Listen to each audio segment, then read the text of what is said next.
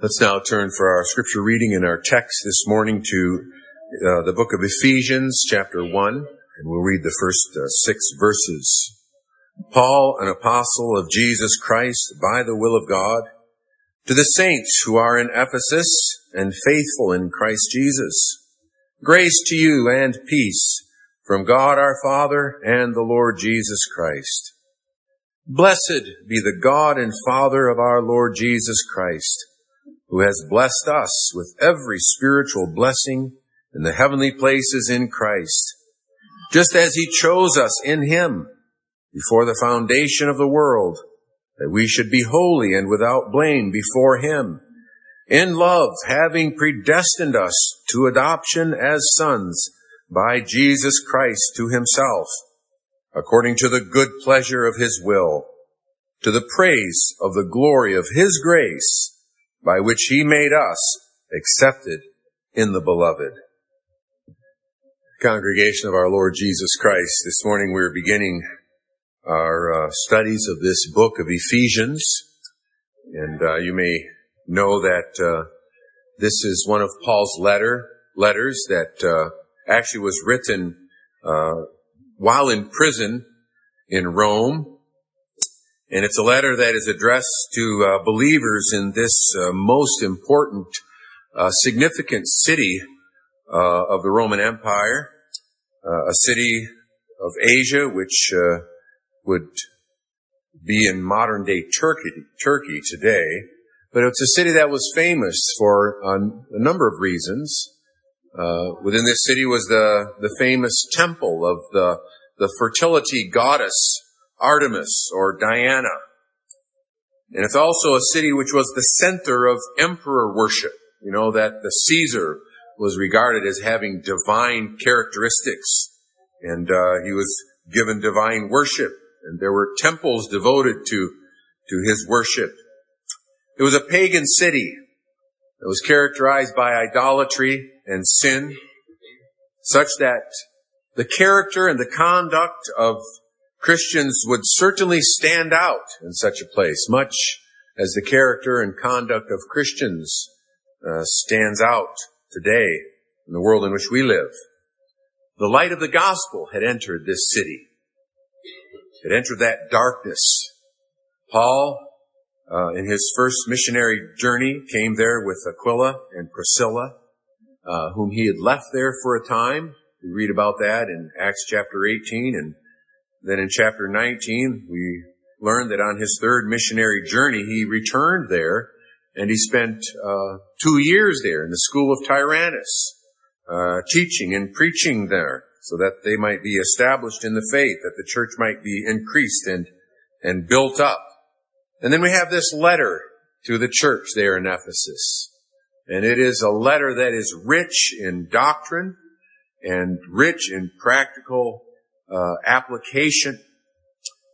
From Paul's prayers for the church that are recorded in chapters 1 and 3, we might see that his aim in this letter is not to address any particular problem or controversy or error that had arisen in the church. That's true of some of Paul's letters, but rather positively from his own prayers, we might see that his aim was to lead the church into a richer and an experiential knowledge of the triune God, and also as that pertains to their everyday life and the world in which they live, relationships in the church, in the family, marriage and home. So certainly we can see from the outset this is a book that's worthy of our study. And it's worthy for us to pursue that goal of a deeper, more experiential knowledge of God and how that then pertains to our daily lives in the world in which we live. But from the very beginning, we see from our text that we are brought into the presence of God. In Paul's address to the Ephesians, in the opening verses, he brings us into the presence of God as worshipers, extolling him for the glory of his grace, glorious grace, abounding grace, grace that's loaded with doctrinal content, but a doctrine that's bursting with doxology. Doctrine expressed in the form of worship and praise and wonder. That's what we have in our text this morning. Blessed be God for the blessings of His grace. Blessed be the God and Father of our Lord Jesus Christ. Verse 3 begins, who has blessed us with every spiritual blessing. This is an acknowledgement that God indeed is the ever blessed one. God is perfect in all His attributes. And this great and glorious and eternally happy God has manifested Himself, has chosen to reveal Himself, not so that His happiness might be enhanced or increased, but that His glory might be revealed, that creatures made in His image might know the blessedness of knowing Him, that they might acknowledge His perfection and greatness and glory, that they might praise Him as recipients of the knowledge of God and the wondrous blessings of grace to sinners, so that they might respond in praise and adoration. That word blessed, as it's referred to God, is really a word that expresses praise and thankfulness, but there's a sense in which there's a warmth to it. There's a sense in which it makes clear that the heart is engaged, even more so than with the words, praise the Lord. We bless our God for the wonder of His grace. And this passage enumerates those tremendous blessings of His grace. And we're going to consider then the riches of His grace, as we see particularly in verse 4 that it is grace that's rooted in eternity. He chose us in Him before the foundation of the world. Now that's language of election. That's language of God's choice. And by the way, this is a great passage to refer to.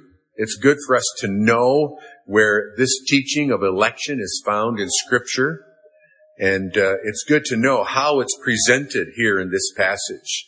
It's not proclaimed as something that's doubtful or something to dispute, but it's proclaimed as a subject of amazing wonder and worship. Unconditional election.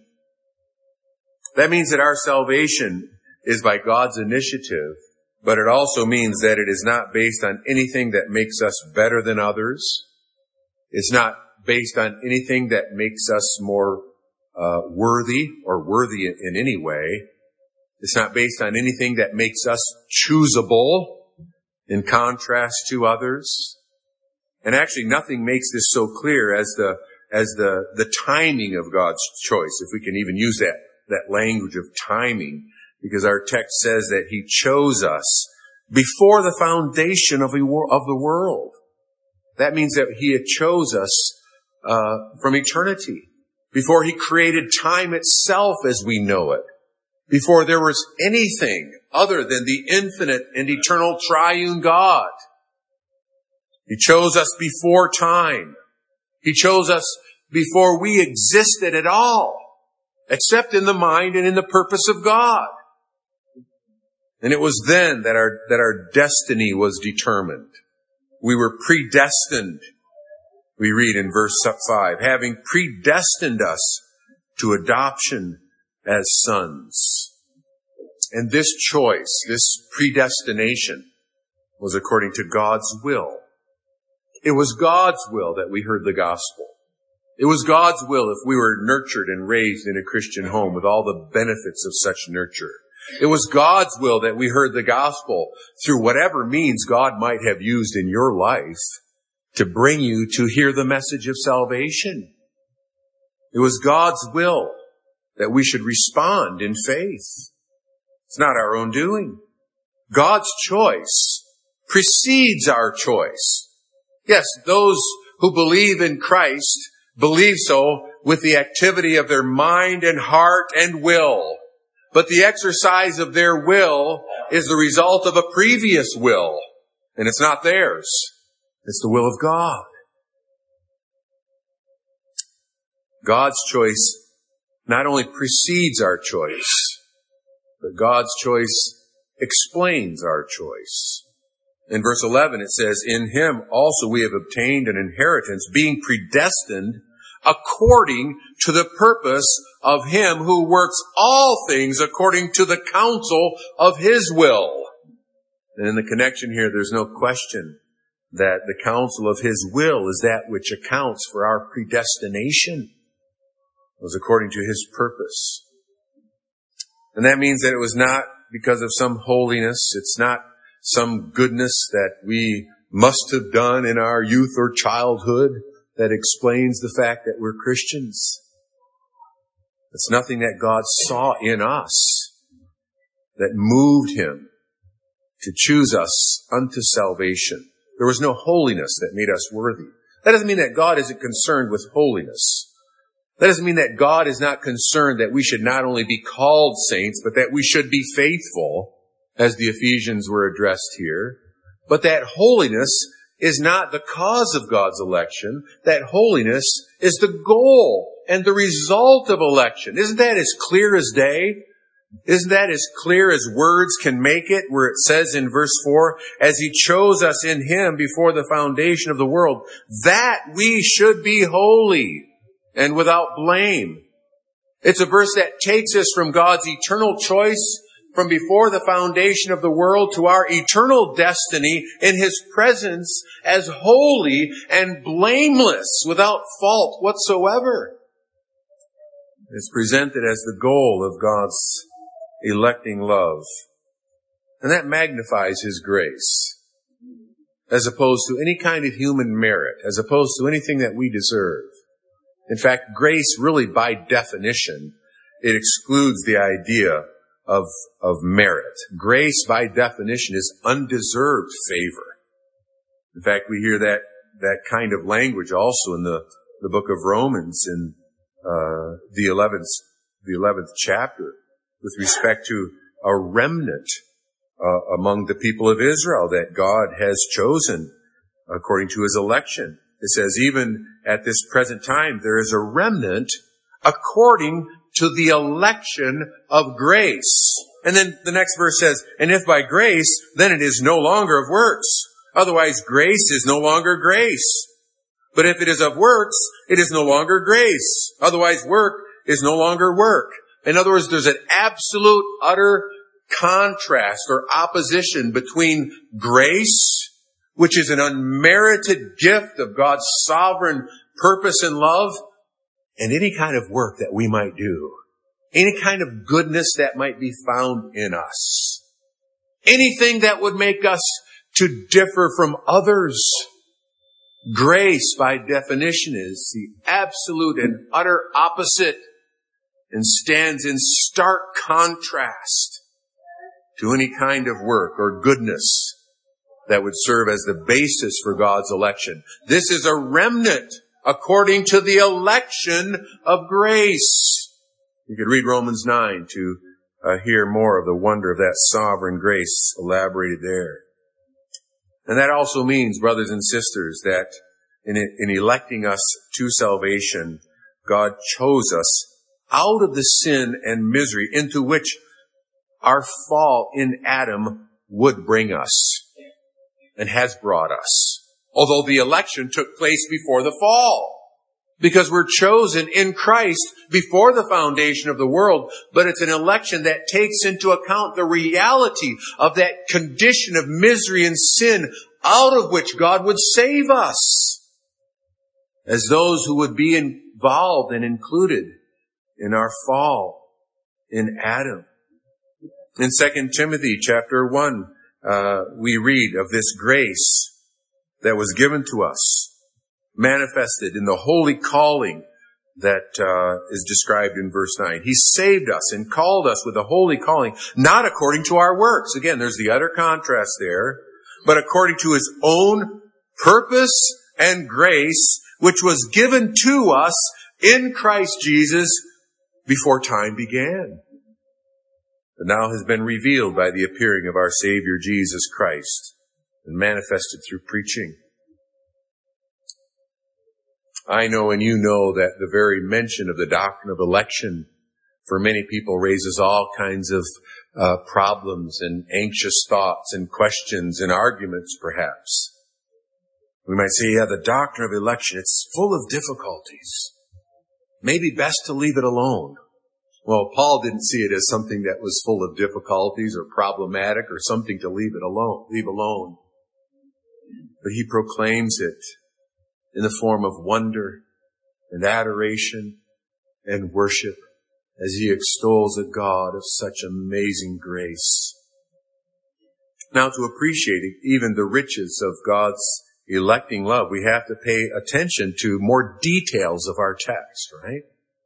And that means we need to pay attention to the significance of the fact that this grace is described here as a grace which is in Jesus Christ. We already heard it in that brief reference that I gave to 2 Timothy 1 verse 9. It says, according to his own purpose and grace, which was given to us in Christ Jesus before time began.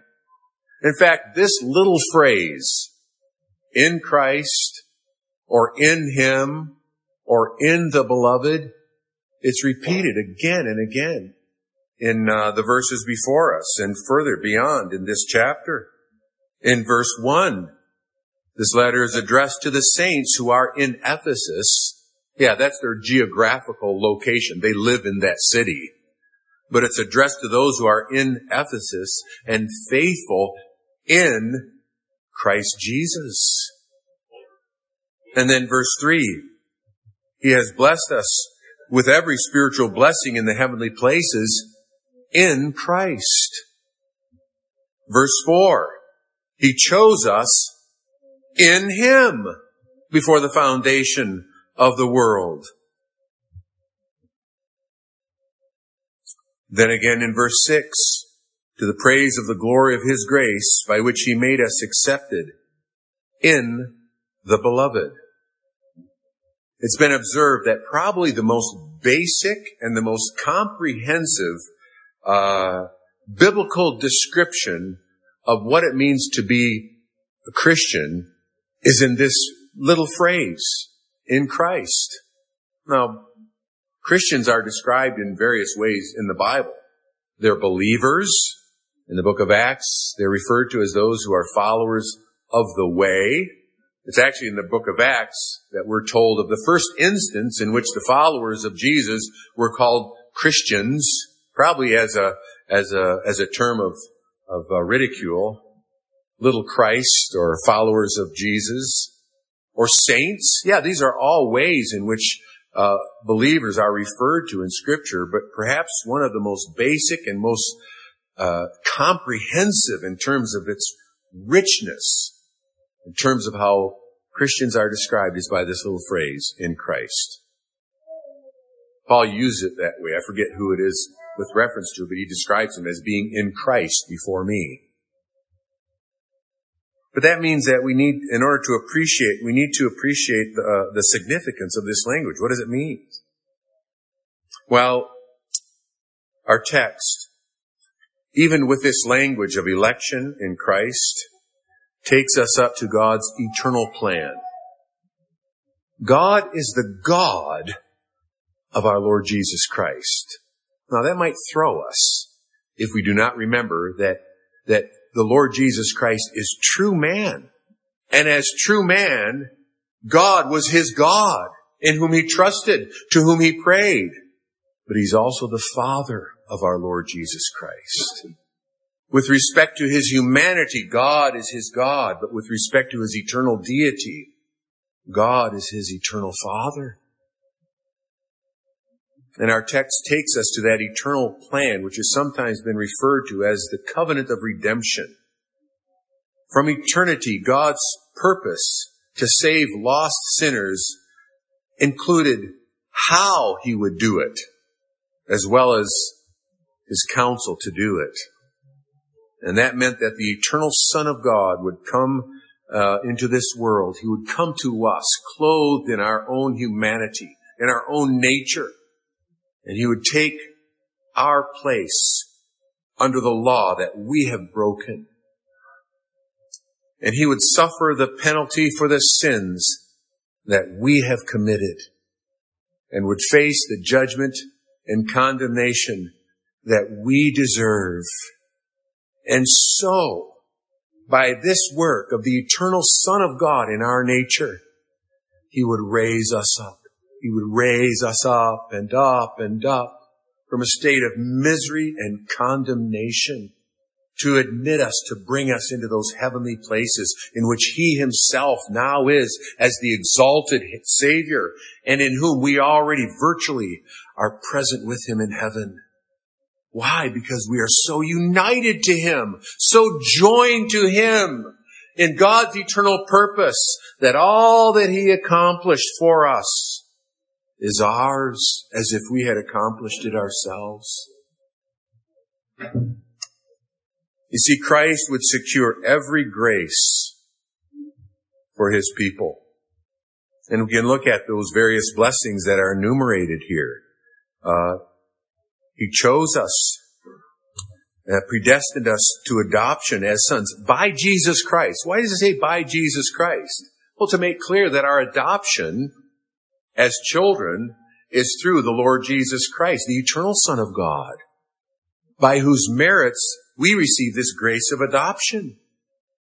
We're predestined to adoption in Jesus Christ. We're redeemed through his blood, as we read in verse 7. In him we have redemption, through his blood, the forgiveness of sins.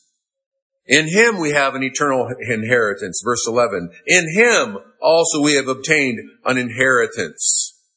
The indwelling Spirit is in him, verse 13. In him you also trusted after you heard the word of truth, the gospel of your salvation, in whom also, having believed, you were sealed with the Holy Spirit of promise. Now I realize that we're going beyond our text, strictly speaking, because I identified our text as the first 6 verses, but I'm doing so because this point of our text, of the significance of in Christ, it's really impossible to grasp without seeing it as at the very heart and soul of what it means to be saved. And it's the ground, it's the basis for every spiritual blessing. It's union with Christ. This is how Christians must know themselves. There's endless talk in our day about identity, right? Identity politics. We hear people identifying themselves. The big issue is how people identify themselves with respect to gender questions, with respect to all kinds of issues, pronouns. As Christians, we need to be careful at this point. And by that I mean we ought not simply to just take up the language of our world in this connection and say, well, I identify as a Christian, or I find my identity in Jesus. Now, again, properly understood, I'm not quarreling with the idea, but I think, when we adopt the language of the world, the danger is that we miscommunicate something and we think wrongly about something. Studies have shown that this language of identity is a rather recent thing in the church. And even the language of identifying ourselves, well, that's a rather recent terminology. And I suppose the danger is that in identifying ourselves as Christians, we might give the impression that this is just another preference that we follow, and the focus is upon me and how I identify myself, how I find my identity. You find yours this way, well, I find mine that way. But the issue is not how we identify ourselves. It's what God has done in his grace. He has blessed us with every spiritual blessing in the heavenly places, that he has adopted us, that he has chosen us and accepted us. He has made us saints, and it's all in Christ. And our response to that grace is, yes, to know ourselves in that way, to believe these wondrous things, and to bless God for it. Union with Jesus Christ. That's really at the heart of our understanding of God's grace. And in that connection, we consider thirdly that it is grace of a near and dear relationship to God.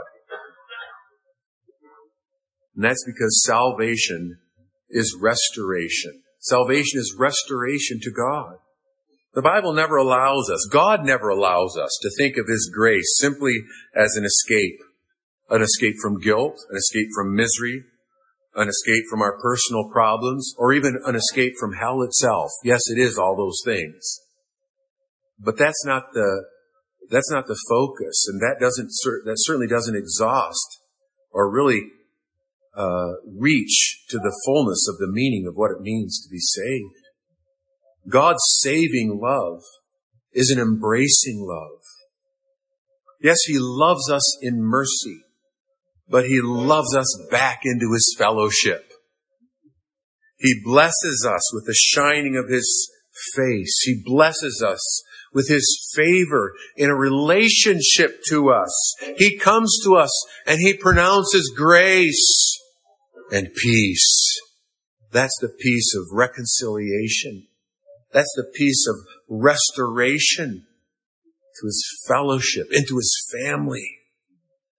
And see how prominent this is. See how pronounced it is, even in the language of our text. What is the goal of election in verse 4? That we should be holy and without blame before Him. Before Him. In relationship to Him. How does it describe what is at the heart of predestination? Having predestined us to adoption as sons by Jesus Christ. How does it describe the purpose of adoption? He adopted us to Himself. To Himself. That's relational language. That's the language of love. See how the pleasure of God's will in this is described there in verse 5. It's according to the good pleasure of His will. It's not simply a cold kind of determination that God in His counsel decided. No, it was His good pleasure. It was His delight. He predestined us, yes, to a glorious future, but our text brings us to the origin of that predestination, not simply in terms of His will, but in terms of His love. In love, having predestined us to adoption as sons. See how that's related to the completeness of our acceptance there in verse 6. He made us accepted in the beloved. In the beloved. And again, that's the language of union with Jesus. But when we think of this language, the beloved, who is that referring to? That's Jesus. And He is, first of all, the beloved of God. And the great wonder of that is that we are accepted in the beloved.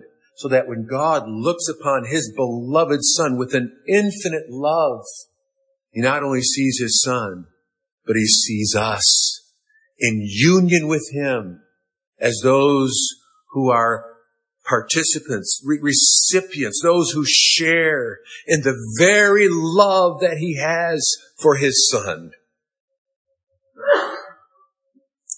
We all have our insecurities, I dare say.